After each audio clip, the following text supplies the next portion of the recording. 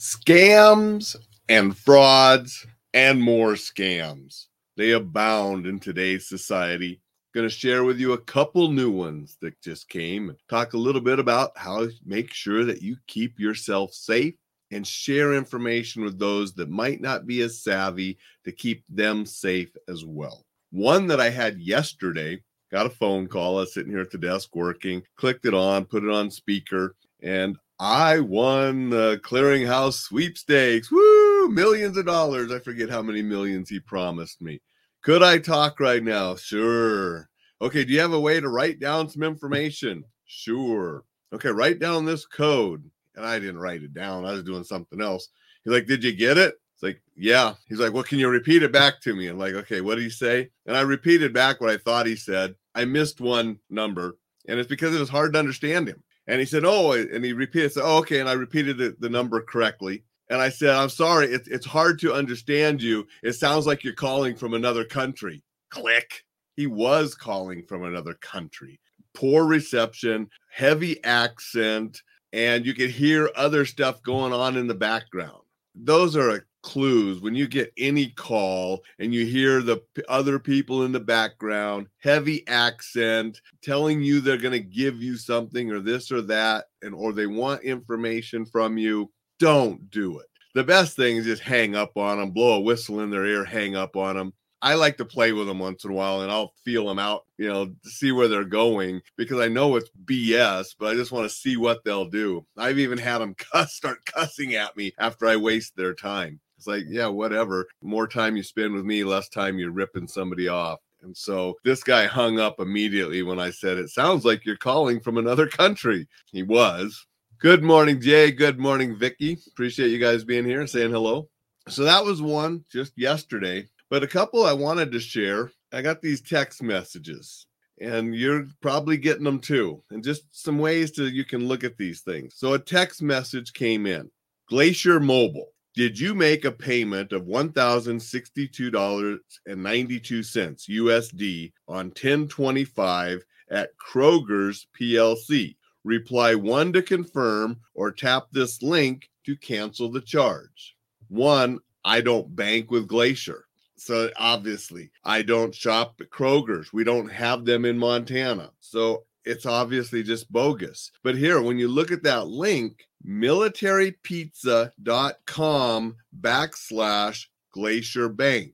The legitimate Glacier Bank doesn't have a militarypizza.com/Glacier Bank website. You see something like that, don't mess with it. Don't click on it, delete it. I did not click on this website to see where it goes, because that can get you into trouble. Just clicking on those and getting into stuff, you might, get some malware or different things on your computer, on your phone. Don't go there. Phone calls, I don't mind, because I'll BS with stuff on the phone calls, but you got to be careful when they have same links. But that's a clear way to tell. I mean, you don't even bank there. The link is just total BS. So that was one I got. But now here's another one, a text that I got that was legitimate. And this came not from a long phone number like the other one, but just from the 5-digit code. Discover. Just like the other one said Glacier, this one said Discover. And it said, we just declined $5.86 at Supex Principe Pio. Do you recognize this transaction? Y or N? Questions? Call. Gave an 800 number and enter 816831. Stop to quit. So this had a phone number. Now, again, you got to be careful, because some of these scammers, they look legit, but it's like a phone number I'm going to call, because this doesn't seem like a scam because they don't have that link. I called the number. It was legitimately Discover, and was answered by an American person, a very nice lady. And she asked me, and she didn't ask for my credit card number. She asked for the bottom little number down there in the corner, the A something number, right? And that'll be on the bottom of the Discover. So she asked for those numbers, not my credit card number. And then she said, do you recognize this charge? $5.80. I said, no. And then she asked me another charge that was $100 and some from a different place that no idea. It sounded French, just like this Supex Principe, the way it's written sounds French. And she goes, okay, we're deleting those charges. You are not responsible for them. We're going to cancel this card and issue you a new card.